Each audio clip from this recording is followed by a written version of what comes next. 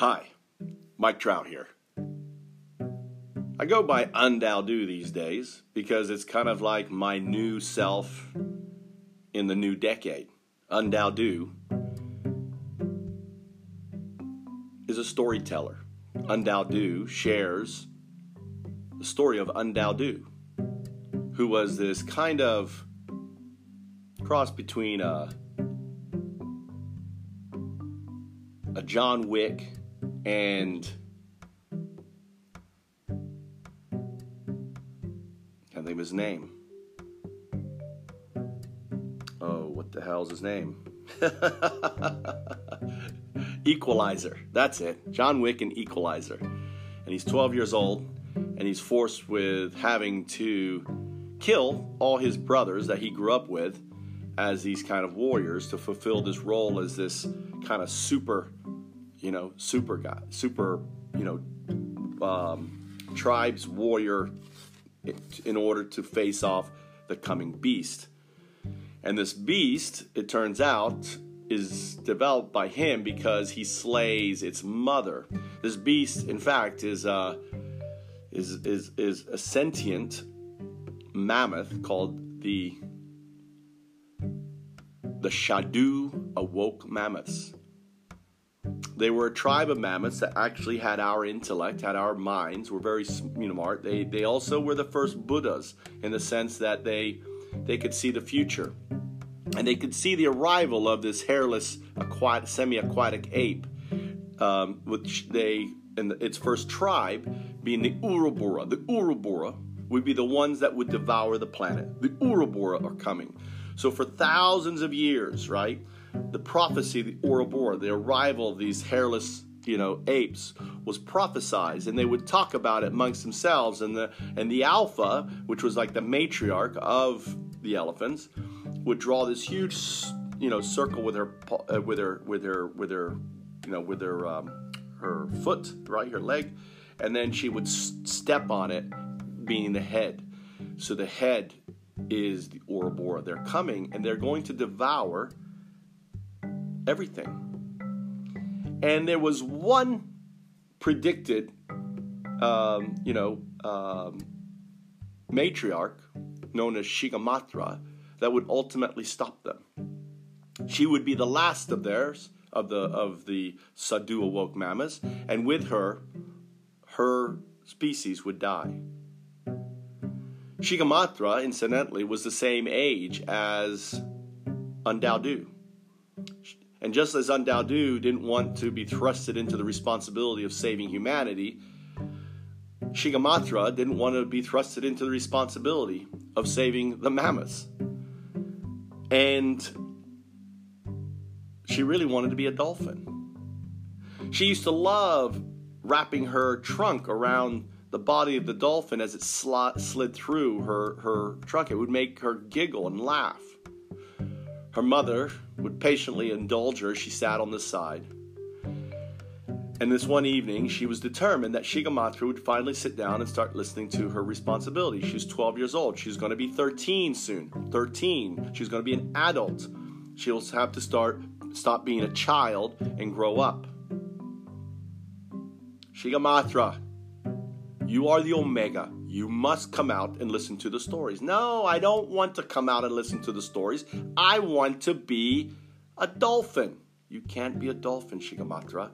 It takes millions of years for you to be a dolphin. Well, I can start. I can be the first of the UnDaoDu dolphins. The dolphins are already awoke, and they've been awoke for some time. It may come to surprise you, Shigamathra, but your ancestor ultimately created the dolphins. They decided to go back to the ocean which they came from, and the dolphins came out of it. Why can't I do that? Well, because you have a greater responsibility, Shigamathra. You are the Omega. I don't want to be the Omega. The Urubura are going to devour everything. It is your responsibility to solve it, to figure out how. Mama, you should just go stamp it out, she proclaimed. Stamp them out. You're the biggest thing in the world. Nothing can, undo your stomping. Shigamathra. You see, Shigamathra's father and her uncles went and met the Ouroboros. Now, years ago, when they arrived. See, in the elephant communication, there's no such thing as a direct line. When you say father, it could mean your great-great-great-great-grandfather, right? There's no such thing as father and mother. Mother just means the direct female line, and father means a direct male line to the elephant, because they're family, and they're all related. They're all together, right? In all sense. So when the alpha refers to your father, she is referring to an ancestral line, of a direct line of a male lineage. You see, the prophecy of the Ouroboros arriving on the coast of Africa, off the shore of Yemen, of Scrotus, the island, to the right of Ethiopia, had been prophesied for thousands of years. And earlier versions of the hominoids had come on land, and they had seen these strange, apes arrive and go and develop. And for the most part, they struggled to survive as they moved inward. They were slow, their children were helpless, they weren't very well adapted. Well, you have to understand the story behind them. You see, the common ancestor of the monkey and the ape, you could call it the monk ape. It was kind of a meerkat. And this meerkat was very successful adapting all over the planet. And these meerkats are what became what we call the primates and the and the apes, right? And the monkeys and the apes. And there was a group of them that was trapped on this peninsula, and as the waters melted, it created a whole network of islands. And these whole network of islands ultimately, cut themselves off. And all you have to do is look at how the meerkats are to kind of imagine what may have happened. And imagine an island that could only sustain one family. It had the fig trees and everything else, and they roamed around, and they pretty much had control of the entire island. They had wiped off any other competitive, monk apes, leaving just one. And this tribe, we'll call it the Ouroboros tribe, right? The Ouroboros monk apes. Actually, they wouldn't be the Ouroboros. It would be the ancestors of the Ouroboros, right? The Ouroboros wouldn't come around. At this stage, they weren't even primates. They were kind of a meerkat. Well, they had basically a matriarchal system. So, if only in the system of meerkats, only the queen, the lead animal, is given the permission to give birth. And and she had her oldest daughter, we'll call her the princess, and she had an affair with the champion warrior, okay? And she got, the love affair, and she got impregnated. And the mother finds out, and the mother's like, listen, I love you, you're my daughter, but you got to go. She's like furious. Well, how dare you get pregnant? It is not your role, it's not your duty. When I get old, you could have, but you're too, so she kind of jumped the gun. Well, it means you're gone, and she is kicked out. Well, she's pregnant, and obviously, the warrior could have stayed and let her die, but being a good father, and, it's his child, he left, and with him went his friend, right, his best friend. So 3 of them had nowhere to go on the island. You have to understand, these monk apes controlled it all. And they were fierce, and there's no way, even though he's the best warrior, right, he could not fight them all off. The only place left for them to go was the beach. And the beach was a hideous place, right? It was salty, it was disgusting, the seaweed, and they're starving. So the warrior, the princess, and his friend are there. And they're hungry, and the princess is like, well, go get me food. Go get me some figs. It's your child's in here. He's going to starve. She's all bloated and upset and pregnant, 3 months pregnant. So he's like, I can't. If I go, I'm going to be destroyed. So in his helper, we'll call him UnDaoDu said, I'll go. He said, no, you can't go. You'll die too, right? No point of us dying. What is that thing? Look at that. It looks like a scorpion. And then he sees this huge crab on the coast. So it looks like a scorpion. Maybe it tastes like a scorpion. I doubt it. It's huge. How are you going to kill that thing? I mean, this huge crab is on the coast there. So being the warrior, you have this very kind of big fight with this crab. He gets pinched. You see him, it hurts him. And he's like shaking, dancing. It's kind of comic, scary, all in one, this big epic fight. And finally, the warrior wins out, right? And he smashes it, and he starts tearing into it and starts eating it. And he's like, at first it's disgusting, but then, it starts to hit his stomach. He's like, wow, this is pretty good. So he's eating it, and he offers it to her, and she's like, shakes her head.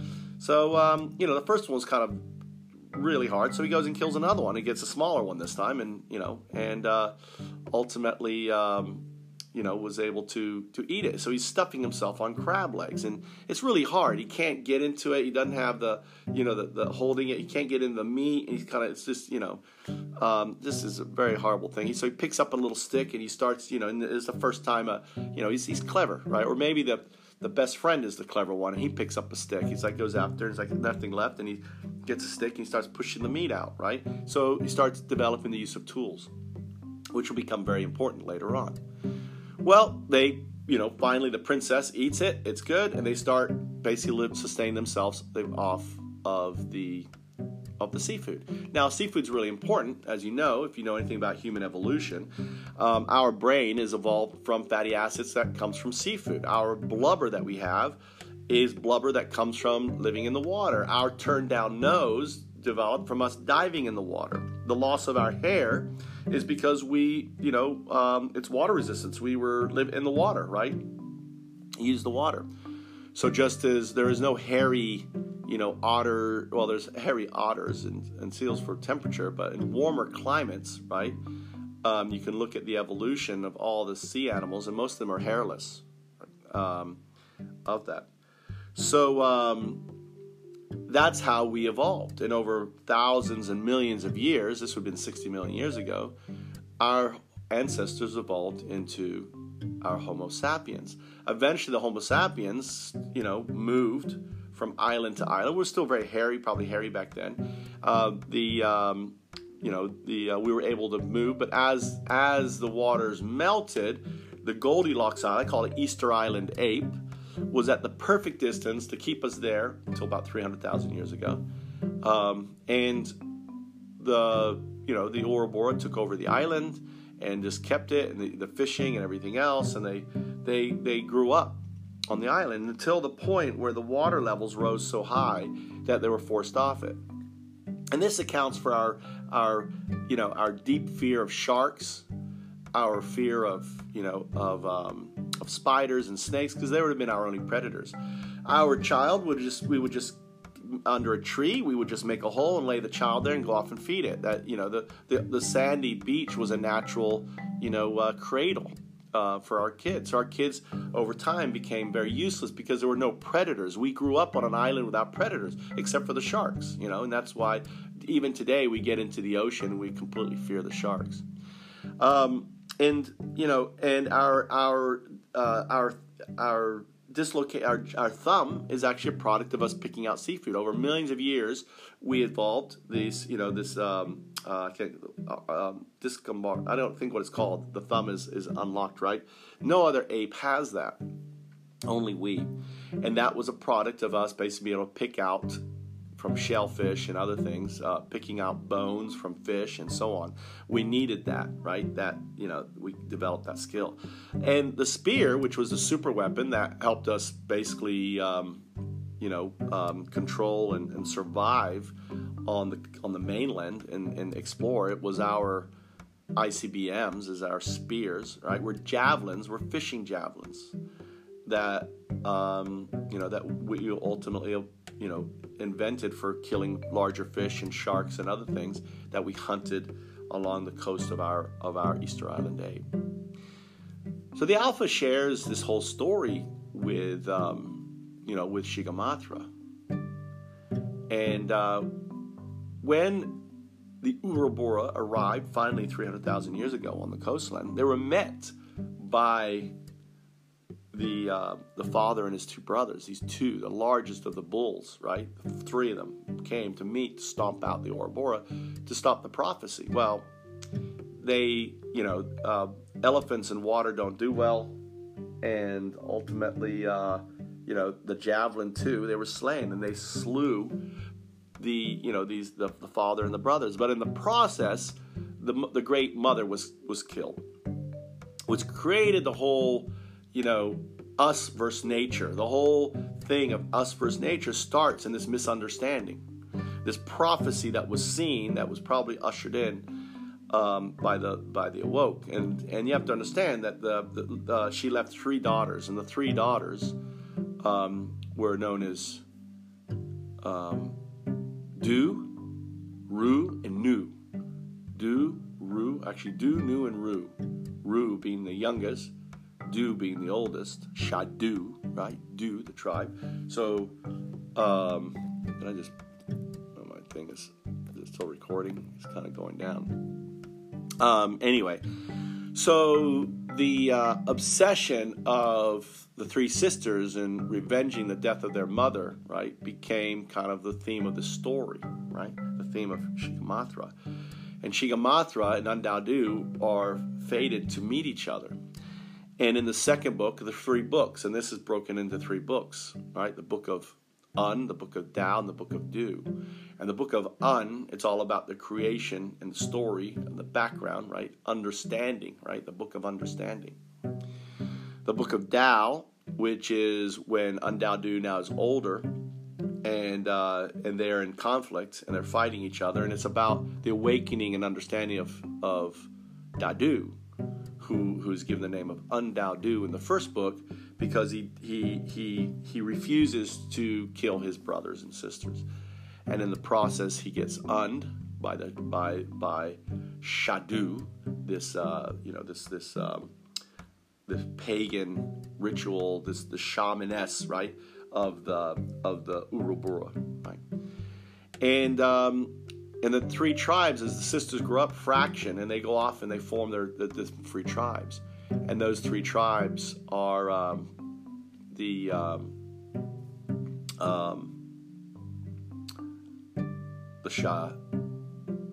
Shadu, which are in Africa, the Shanu, which is in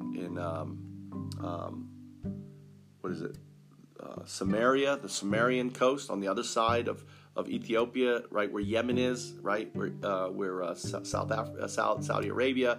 That's where they, and then the Shara, right, Ra, ended up going up the Nile, and they were nomadic. And you have to understand, these were nomadic tribes. They would move. They were like the Bedouin. So these Bedouin tribes moved around, and each of them were all Bedouin tribes, right? But they had a different one, and the Sharu, right, were monotheists. They believed in Ra, the sun god, right, Shara. And Shanu believed in the polytheist gods, and obviously Shadu was believed in the pagan, right, in the dark. So each of them knew, because they were connected. They were connected to the Du, right, the distributed unconscious, the Du, and they could see these prophecies. They could see kind of glimpses of the future of this beast coming in and destroying. So they, the Shadu called it Cthulhu, Shanu called it the Kraken, right, and Sharu called it Leviathan, and they're all water. Well, it's because of Shigamathra, after the death of her mother, and what happens is she's there at the beginning of the story, as I was mentioning, wanting to stay and be a dolphin, and she says, "Why don't you stomp it out?" And the mother says, "Some things you just can't stomp out," thinking back to the death of her fathers and her uncles, right? And very sad, right, because they went to face them based on the prophecies. And they have watched basically creatures like the giant possum and other things, and the Urubora are just they're just insatiable appetite, killing, and very good at it. So But she understands that Shigamathra needs to understand this lesson. So she looks over to this massive, termite mound and says, listen, if you can cut off this, stomp out that termite mound, I'll stomp out the Ouroboros. Because the alpha knows she can't. But not understanding, Shigamathra says, yeah, I can stomp. She's like twice the size that, you have to understand that Shigamathra is the size of a full-grown bull elephant that we'd say today. Her mother would have been 3-4 times the size of that. Huge, just huge. These huge creatures.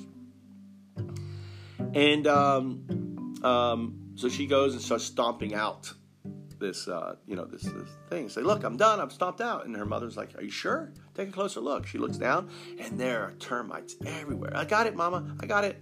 And she starts there, and she's stomping out. It's kind of common. She's just stomping. And then you see her stopping and looking. And then she's stomping, right? And her mother goes over and just sits down in this meditative state, right? And she meditates and closes her eyes. The rest of the family moves on, right, down, and she stays there, right? And, and finally, Shigamathra, it's so dark that she can't even see what she's stomping, and she's looking, can't see, and all of a sudden looks out, and it's just a dark night. And she said, Mama, I'm here. Her mother wakes, from her meditative state. And she runs over and says, Mama, I couldn't do it. And she says, I know, Shigamathra. Thinking about her father and her brother, her uncles. Some things you just can't stomp out. So that ends this version, this story, this part of the Book of Un. What happens next is, at that moment, the lights of the Ouroboros come up. The tribe, they have been spotted, and there, facing the Alpha, is the three sisters and their troops and everything else, and she knows that this is her end, and she's going to have to fight them. But how does she save her child? How does she save, Shigamathra, the Omega, who's ultimately is the last of the line of the great Shadu mammoths?